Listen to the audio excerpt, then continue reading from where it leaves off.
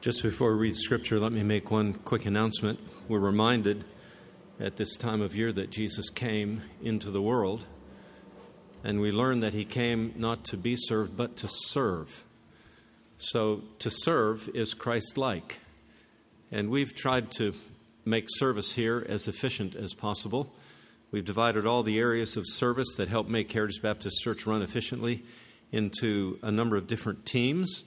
And all of those teams need help. There are sign-up sheets out in the lobby. We ask folks to sign up for a year to serve in one of these various capacities in Sunday school, nursery, audiovisual, worship setup, the music team, or the Connect desk. And you can talk to any of the people responsible for those teams. Their names are on the sign-up sheets out in the lobby. They can tell you what's involved. We especially need help in our nursery and in our Sunday school teams. And just to comment about Sunday school, you don't have to be a teacher to help with Sunday school. We have Sunday school helpers that are critical to the smooth operation of that time on Sunday mornings. So we would like to encourage you to take a moment to look at those sheets, speak to any of the team leaders. They can help you understand what's involved with their teams.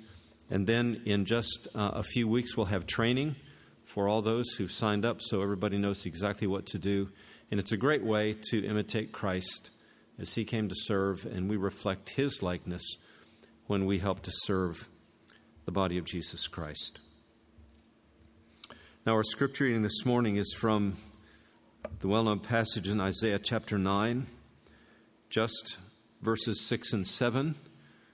It's a privilege to live on this side of this statement that was made centuries before the Lord Jesus came, so we know exactly who is being spoken of here. Isaiah chapter 9, verse 6, "For to us a child is born, to us a son is given, and the government shall be upon his shoulder, and his name shall be called Wonderful Counselor, Mighty God, Everlasting Father, Prince of Peace. Of the increase of his government and of peace there will be no end. On the throne of David and over his kingdom, to establish it and to uphold it with justice and with righteousness from this time forth and forevermore. The zeal of the Lord of hosts will do this." May God bless the reading and now the preaching of his word.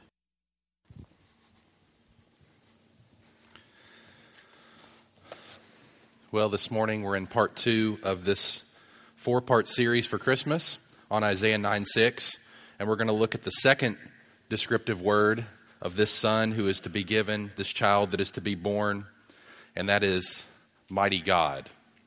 So let's pray together, and then we'll dive in. Father, we thank you for giving us your son, for the child that was born in Bethlehem, that all the universe was reoriented at those moments to make it possible for him to come. The census was not taken by accident. The wise men, the magi, were not warned or alerted by a star for no reason. That star was there by your placement. That stable was there by your placement. That inn being crowded was your purpose. That census being taken was your plan. And it was also that the one who could come and could establish a new kingdom, a kingdom of righteousness and peace and joy, who could fulfill all the areas of the law that Adam failed to fulfill in the garden, and that he could recreate a race, make a new people, a new kingdom, who would reign under him, that would spread over history and through time, and one day be consummated not with the return of a child, but with the return of a conquering king, who will once and for all defeat his enemies and establish his kingdom on the earth. And the knowledge of the Lord will fill the earth the way the way the waters cover the sea. We thank you for that prospect. We thank you that day is coming soon, that day is nearer now than when we first believed. And we pray that as we come to your word this morning, you will encourage us with the King who is on the throne, the one who is in control, so that we don't need to fear or feel like our lives are out of control. Help us in Jesus' name. Amen. Well, have you ever lost all the work on your computer while you've been working on it because the computer crashed? Well, if it hasn't happened to you yet, I hope it doesn't ever happen to you. But if it has happened to you, you know that overwhelming sense of dread and fear that comes over you in those moments, don't you? It's sometimes expressed audibly. It's other times it's not expressed audibly. But whether it's expressed audibly or not, what shouts from us in those moments are, "No!" And our head will sometimes hit the desk, or our hands will hit the desk, because things have not turned out the way that we wanted to. And the degree of intensity of that no is measured by the degree of the importance of the work that you lost, right? And how far along with it you were in the process. Well, we let out a lot of no's in our life, whether audibly or not. The line is too long at the grocery store. No! The test didn't come back the way we anticipated. No! Someone lets us down. No! An interruption occurs in our day. No! An accident occurs in our way. Or someone comes over and chooses to stay. No! All those no's have one source a lot of times. It is assaulted our desire and need for control. Imagine a man named Alan cruising down the road on his way home from work, but then he comes up on a road crew and an accident, hopefully in which the road crew was not involved, and it holds up traffic. Now he's not going to get home in time to see the game he wanted to watch. So he walks in, and when his wife goes to kiss him and welcome him home, he just brushes her off. He's angry because he missed the first half of the game. Imagine a girl named Beth. She's stressed. They just had to replace the family car, and that's wiped out their savings. And now she's worried that they won't have enough money at the end of the month. And when her husband comes home with an expensive-looking bunch of flowers to cheer her up, she just bursts into tears. Imagine another man named Colin. Colin's getting very frustrated. He's trying to get a new job started, but everything seems to be going wrong. And as a result, he's getting very, very irritable with his children. Imagine Dorothy. She's lying awake at night thinking about her sister who's been struggling with postpartum depression. Dorothy's looked after her new niece a couple of times, but she has so much on her own plate because her husband's been out of work for 2 months after an automobile accident. She wishes she could do more to help, but she just feels so helpless. All these scenarios, giving rise to anger and stress and irritation and helplessness, can all be traced to a common source: the loss of control.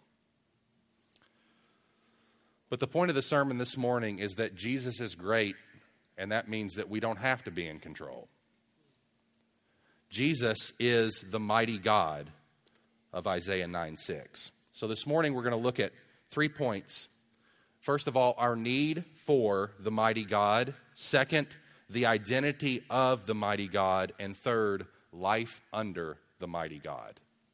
So our need, the identity, and life. First of all, our need. Before we dive into our immediate need, let's look at Israel here in this time in Isaiah as he's writing.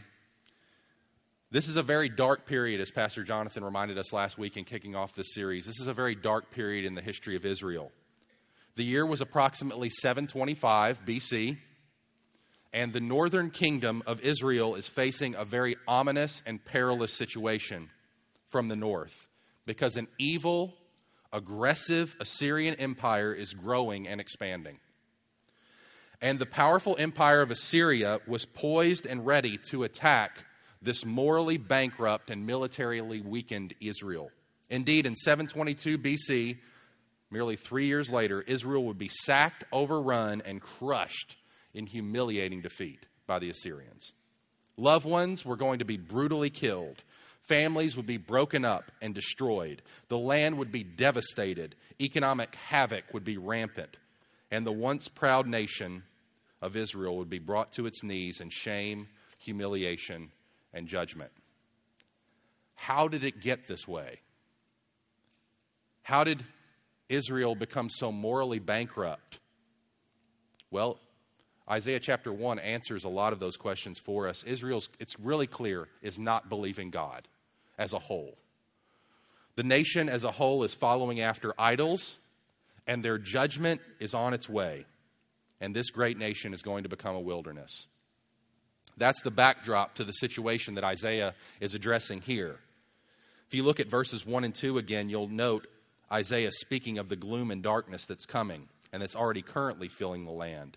But there will be no gloom for her who was in anguish. Obviously, there is gloom now, but there won't be with the son who is coming. In the former time, he brought into contempt the land of Zebulun and the land of Naphtali, but in the latter time, he has made glorious the way of the sea, the land beyond the Jordan, Galilee of the nations. Verse 2, the people who walked in darkness, that's where they're currently living, have seen a great light.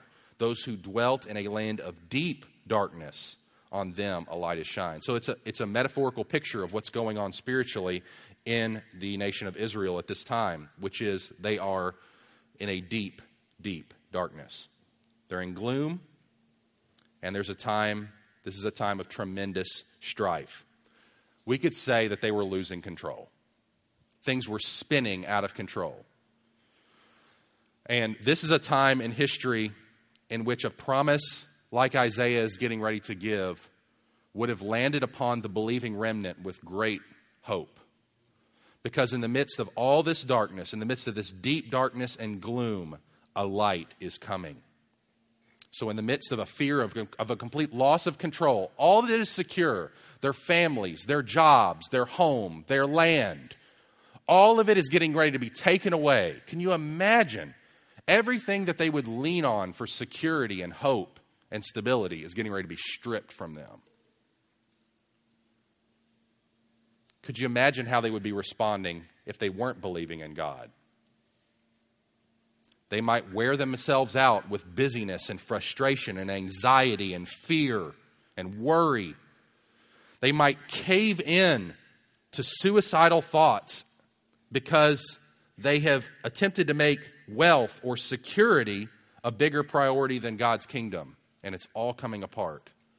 They could be preoccupied with all that is getting ready to be taken away from them. We can respond the same ways. When we feel like life is coming unglued and things are starting to get outside of our control, we might wear ourselves out with the same kind of busyness and frustration. We might cave into worry or attempt to make security and wealth a bigger priority. Or we can become preoccupied with bills and the money can become our main obsession.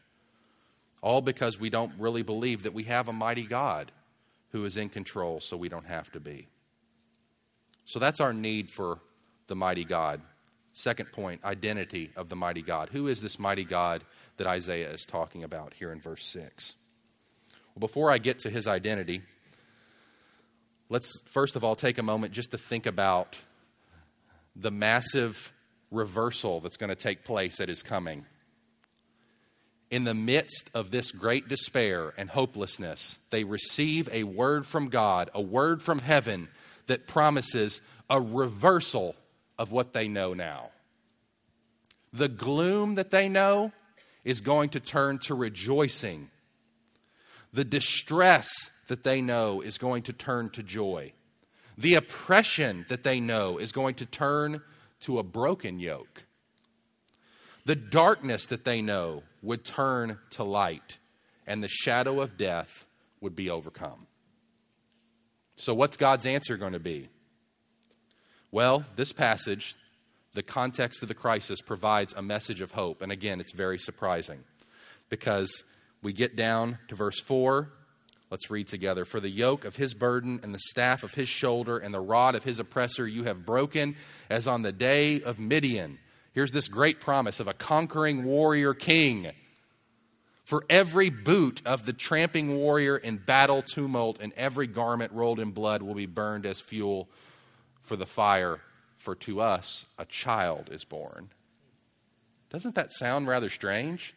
All this military language, all this blood-bathed robes and garments and trampling feet and battle tumult and rods of the oppressor and yokes of burden and staffs on the shoulder. All that's going to be defeated because a child's going to be born? A child? The least powerful of any sort of human being? Behold God's ways. God says, in the midst of this great, fearful expectation of military judgment that's coming against you as a nation, don't worry, a virgin's going to give birth to a baby. That's God's answer. But it just so happens, lest you fear, that this baby is going to be the mighty God himself. And the New Testament confirms this idea that this baby that is to be born, this light that is to come in the midst of darkness, will be none other than the Lord Jesus Christ himself. Applying verse 2, Matthew 4:16 says, "The people living in darkness have seen a great light, and those living in the land of the shadow of death, a light has dawned." Luke 1, verse 79, "To shine on those living in darkness and in the shadow of death, to guide our feet into the path of peace."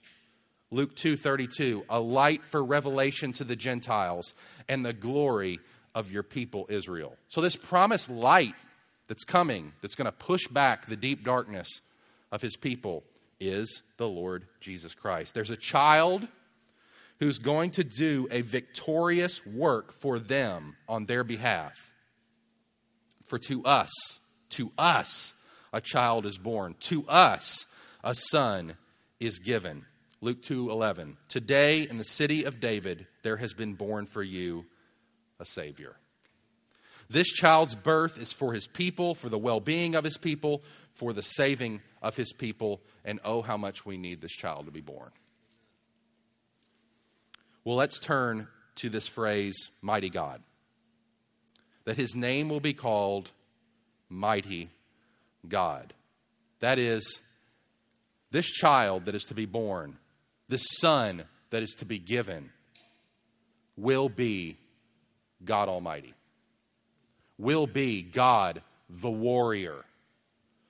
Literally, the warrior God or the hero God. Obviously, what's being spoken about here is that this mighty God who is coming is going to be mighty to save his people from all that they are experiencing. He is able and strong and powerful to be the captain of their salvation. He is the warrior God who is mighty to come and mighty to save and will deliver his people.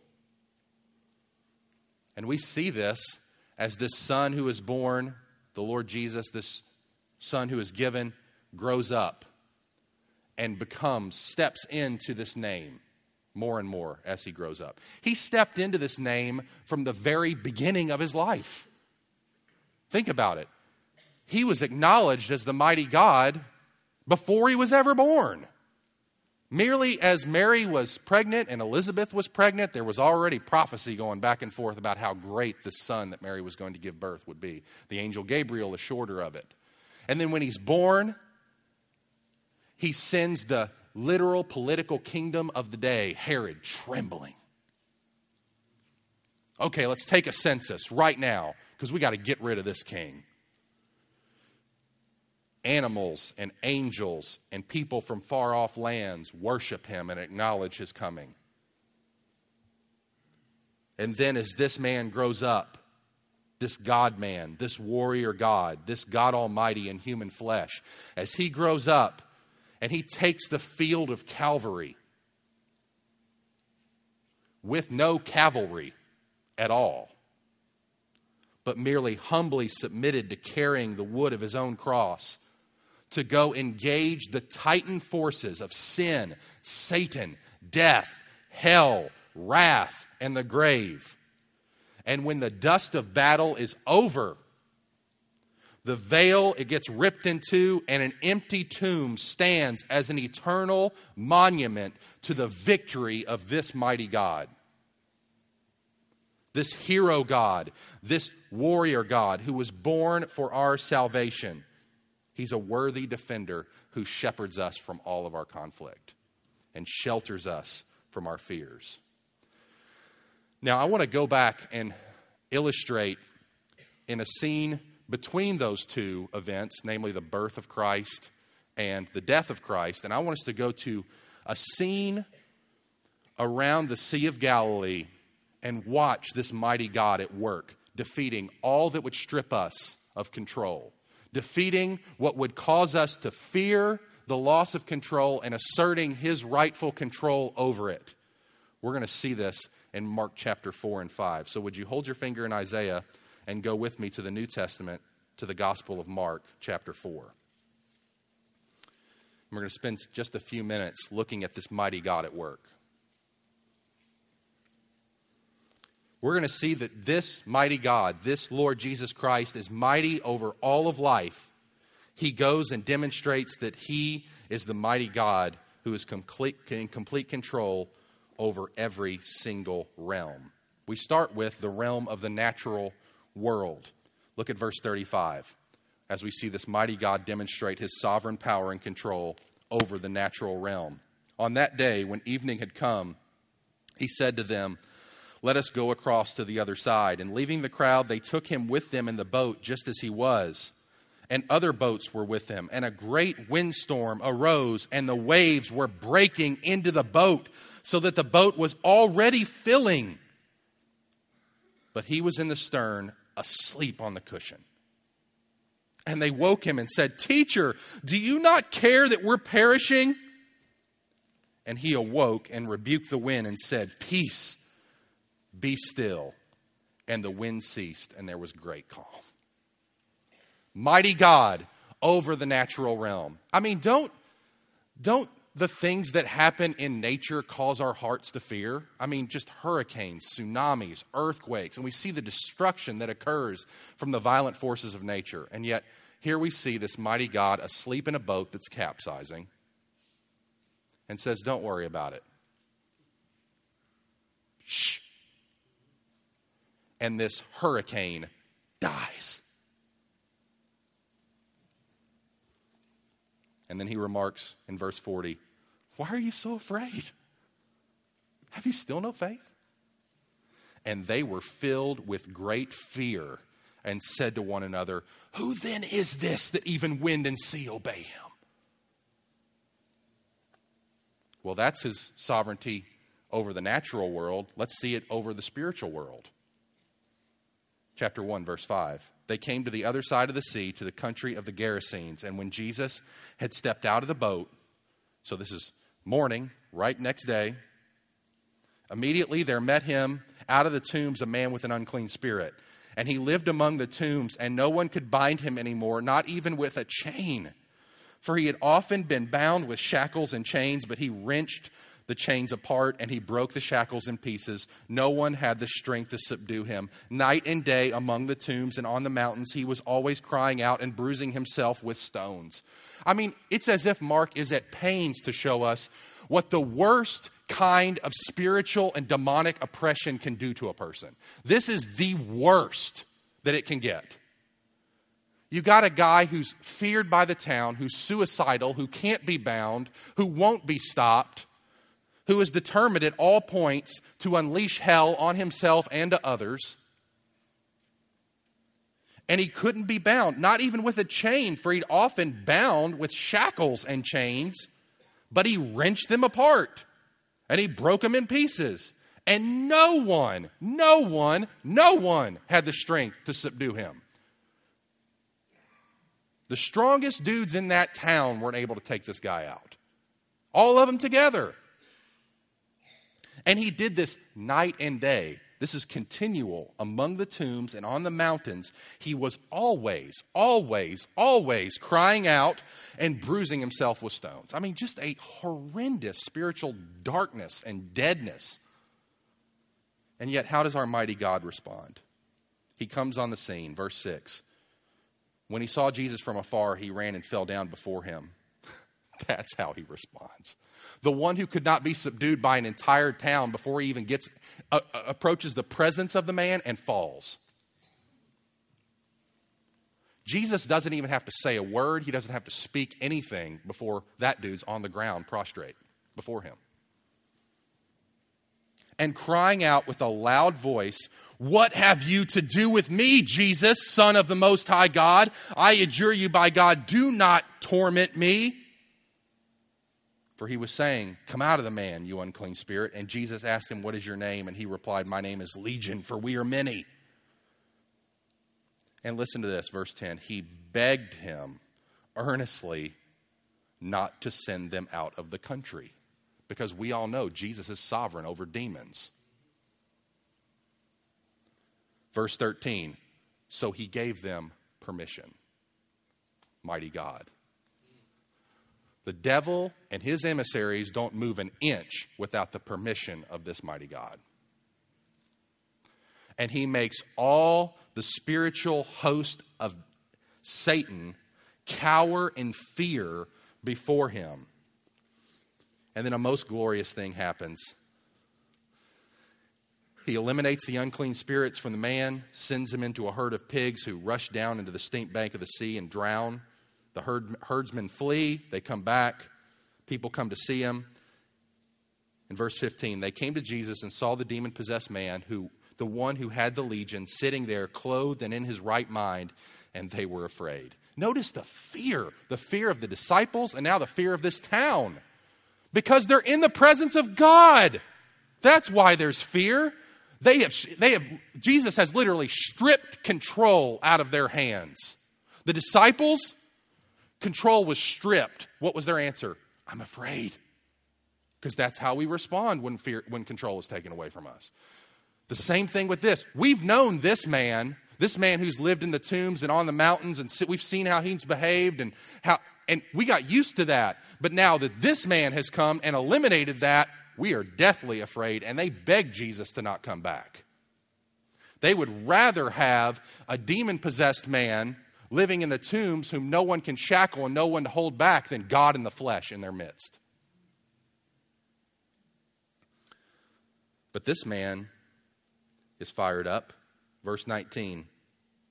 Go home to your friends, Jesus says to the man, and tell them how much the Lord has done for you and how he has had mercy on you. And he went and began to proclaim in the Decapolis how much Jesus had done for him, and everyone marveled. Demon-possessed man into a raging evangelist. That's Christ. That's Christ. And that's our mighty God, who is in control not only of the natural world, but also the spiritual world. But what about the physical world? What about sickness? Yeah, he's sovereign over that too. Next scene, verse 25. There was a woman who had a discharge of blood for 12 years, and who had suffered much under many physicians, and had spent all that she had, and was no better, but rather grew worse. Again, Mark painting a very real, deep, dire picture for us. Now, we got the spiritual picture in earlier in the chapter. Now we're getting the physical description. Just how bad off this woman was. 12 years with a discharge of blood, constant for 12 years. 365 days, is it better? No. 365 days later, better? No. 365 days later, all the way through 12 whole years. That's from birth to adolescence. That's a long period of time. And yet, it's not like she just didn't do anything about this. She went to physicians. She suffered much under their care. No legitimate physician, no doctor wants to hurt his patients, make them worse off than when they came, but this was her experience. The care that she had received did not result in her discharge being taken away or her suffering being removed. And here's the worst part. She'd given all of her money to this. And you think after 12 years, spending all my money on this, that I would be better. No, she's not only not better, she's worse off. She's not even where she was. Spending all her money for counter cures and actually causing it to be worse.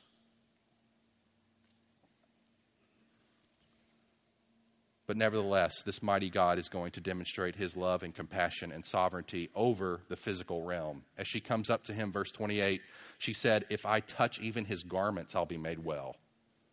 And immediately the flow of blood dried up, and she felt in her body that she was healed of her disease. Boom, gone, just like that. 12 years, worse off, done, touching the fringe of a tunic of the mighty God. And it's gone. 12 years, wiped out, just like that. No more discharge, no more blood, no more doctor's fees, all well. In the midst of this, as he's caring for this woman and this crowd is rushing around him, the real mission he was on at the time, if you'll remember, was he's heading to the house of Jairus, a ruler of the synagogue, because his daughter, his 12-year-old daughter, is sick and getting ready to die. And so he's on his way. He meets this woman with the discharge of blood. He takes care of her, and now he's on his way again in verse 35. But while he's still speaking, there comes from a ruler of the house who says, "Your daughter is dead." So he's on his way. She dies.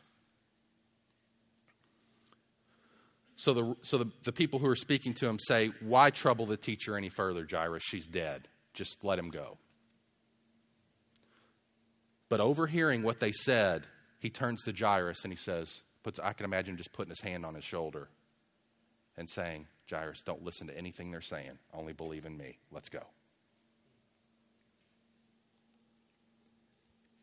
And so he goes. And lo and behold, when he enters the room, she's dead. And just look at the situation in verse 38.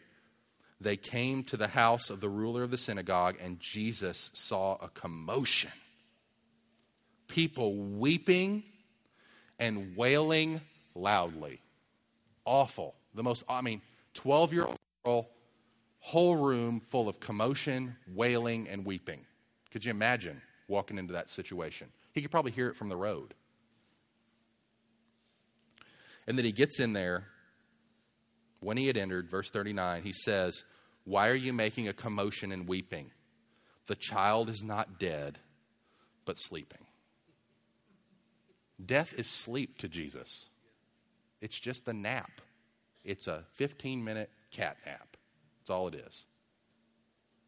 And they laughed at him. That's not a Jesus just told a joke laugh. That's almost a mocking laugh. You're ridiculous. This is ridiculous. Now we got a crazy man to deal with. We got a 12-year-old girl dead, and we got a crazy guy. Great. But he put them all outside. And listen to how Jesus is tender here. He took the child's father and mother and those who were with him and went in there with the child. So let's just get the family here. He could have done it by himself, but no, he invites in the parents and those who are with him, perhaps siblings. Verse 41, taking him by the hand, he said to her, "Talitha kumi," which means, "Little girl, I say to you, arise." And immediately, one of Mark's favorite words, the girl got up and began walking, for she was 12 years of age, and they were immediately overcome with amazement. So we see this mighty God demonstrating his sovereignty over the natural world, over the spiritual world, over sickness, and over death. Mark is painting a picture here, a very deliberate, intentional picture. These stories are not just sandwiched in here with no rhyme or reason. This all occurs around the lake over a weekend. Just a short period of time. And Jesus demonstrates before all who are paying attention that he is, in fact, the mighty God promised by Isaiah 9:6. That he would come and that he would demonstrate his sovereignty over all things. So what does that mean for us? Well, let's go back to Isaiah 9:6 as we get set to wrap up here and talk about life under the mighty God. So we've seen the need for, now we see the identity of, and now we're going to come to life under the mighty God and talk about what life under this mighty God, lived by faith in him, is really like. First of all, look at Isaiah 9:6 and we get a peek. The government, right in the middle, for to us a child is born, to us a son is given, and the government shall be upon his shoulder. The government's going to rest on the shoulders of this mighty God and no one else. Now, lest we confuse political and spiritual government here, we need to be very careful of how we think about this kind of government. Jesus is by no means interested in asserting his political rule right now. Just read the Gospels. He's abundantly clear about that stuff. People are mistaken about him. They're like, is it now that you're going to restore the kingdom of Israel? Are we going to defeat Rome now? Or, and Peter even tries to exercise that now. And he says, Peter, put away your sword. My kingdom's not of this world. All that stuff. The government that he's talking about is the government that's right now spiritually being ruled in the church, his rule being asserted in his people, in the church, as he is Lord. And cosmically, he is Lord and King over all things. But one day that will be realized and affected in this earth upon his second advent when he returns. And it's that government that Isaiah is speaking of here. The government at that point, when he returns, when he comes back, there will be no other rival to him. We won't be holding any more elections. All right? No more. Senate, gone. House of Representatives, gone. Supreme Court, gone. King Jesus, installed. Along with every other earthly government. ISIS, no more. So his rule will be universal, unending, and unparalleled. The child will become the king, the sovereign Lord. But listen, because he rules right now, by virtue of his resurrection and his ascension to the Father's right hand and sitting down and ruling over all things, because he rules right now, though our lives might appear to spin out of control, don't fear, church. He reigns over all, he rules over all, and he's working in all for our good. There's not a square inch of this entire cosmos, not to mention planet Earth, that will not and does not bow to his rule as he bends it all for our benefit.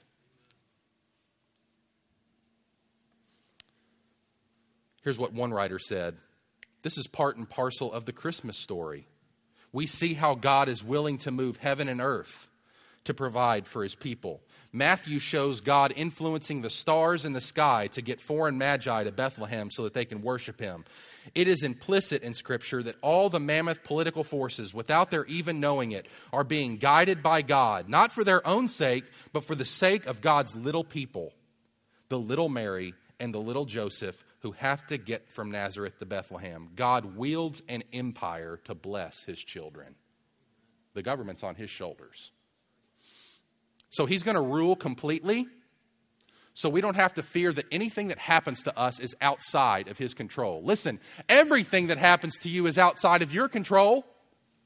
And if you think you have control of it, please repent of that mirage.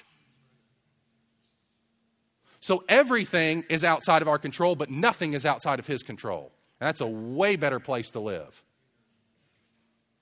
Not only will he rule completely, but Isaiah says he's going to rule eternally as well. Look at verse 7. Of the increase, I love that. Increase. It's only going to increase. No decrease. The increase of his government and of peace. There will be no end. So it's going to increase and there's going to be no end to it. No one's voting him in. No one's voting him out. He has absolute control and we're going to realize it more and more and more and more and more until it finally happens. He will rule eternally. Finally, he will rule definitely. Definitely. On the throne of David and over his kingdom, verse 7, to establish it and to uphold it with justice and with righteousness from this time forth and forevermore. From this time forth and forevermore. How do we know it's going to happen? The zeal of the Lord of hosts will do this. Because God is fully invested in seeing his son reign over every inch of all that he has made. God's fully invested in that. Nothing less than the zeal of the Lord Almighty will bring all this to pass. His jealous passion is to establish the rule and reign of His Son, whom He has given, and to establish that reign in such a way that He will be honored and vindicated now and forever. In heaven, there will be no confusion as to what Christmas is all about. Through all of time, God's burning passion, zeal, and holy jealousy is for one thing: the glory of His Son in whom He takes delight. So great is God's love for His Son that you can be certain this King, who is called Wonderful Counselor, Mighty God, Everlasting Father, Prince of Peace, will rule completely, eternally, and definitely. God guarantees it. That settles it. Amen. The loss of control can lead us to respond in different ways. It can lead us to trust God, who really is in control, or attempt in our own strength to manufacture some mirage of control in harmful ways through manipulation or domination. But here's the application from the sermon this morning. By grace, we get to choose between the fantasy world, in which we have control of our lives, and the real world in which God's mighty Son reigns. We get to choose that every day of our lives. It's not just a one-time decision. We get to wake up every day and surrender and center ourselves and our hearts on the fact that this mighty God rules and reigns completely, eternally, and definitely. And nothing and no one is ever going to change that unless they're more powerful than the zeal of God Almighty. So we can sit and we can rest as God's people and not have to be in control. And with this I'll close. There's one other spot in Isaiah where this phrase mighty God is used, and it's in one chapter over. So if you'll look at Isaiah 10, I think it leads us to the application that we're supposed to have from this idea. Isaiah 10, verse 20 and 21. In that day, the remnant of Israel, translated to the New Testament, that's the church, so we can make this legitimate application to ourselves. In that day, the remnant of Israel and the survivors of the house of Jacob will no more lean on Him who struck them, but will lean on the Lord, the Holy One of Israel, in truth. The remnant will return, the remnant of Jacob, to the mighty God. That's our application. Don't lean on yourself and what others do or can do for you. Lean on the Lord in truth. Because the other thing is a mirage. Jesus is great, so we don't have to be in control. Let's pray. Father, thank you for this passage. Thank you for centering us this morning with your word, for speaking to us and recalibrating our hearts and minds to your reign and rule, Lord Jesus, over all things. We pray that you would help us to live in such a way that we can demonstrate before a watching world that our God is not a God that we can control, but a God who controls us, that we are joyfully submitted to because you rule and reign forevermore. In Jesus' name, amen.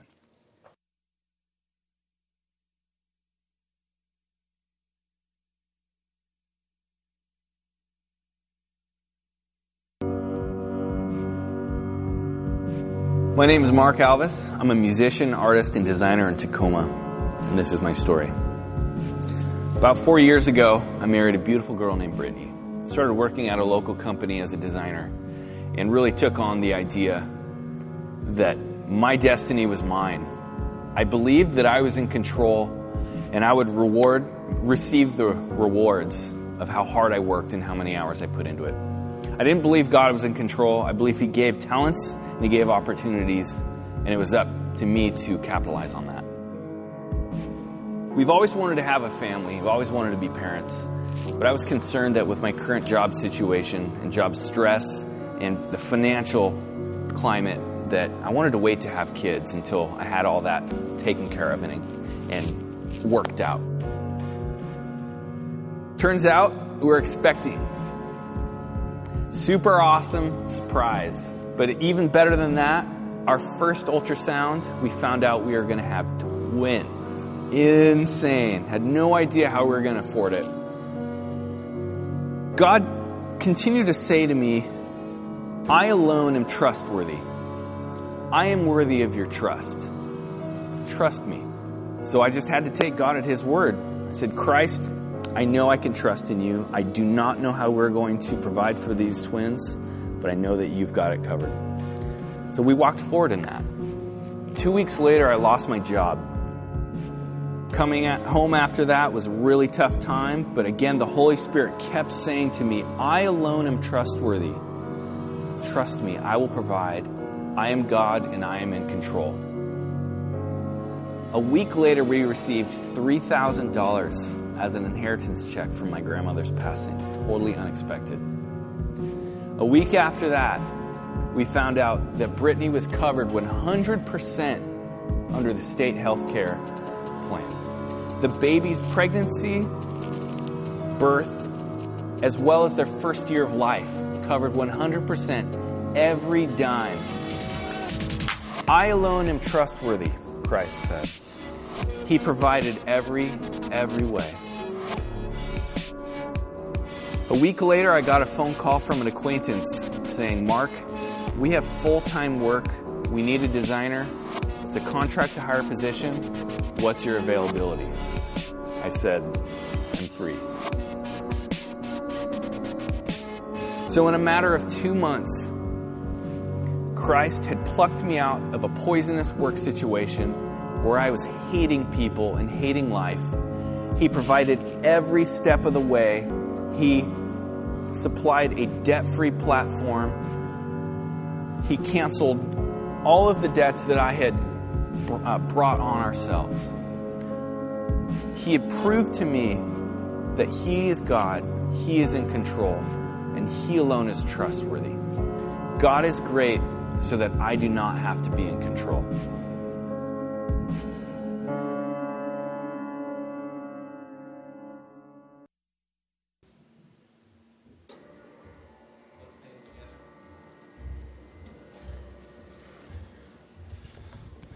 If you're a guest with us and you have yet to fill out one of these little Connect cards, please do that. We promise not to harass you. We're not a church that believes in harassment.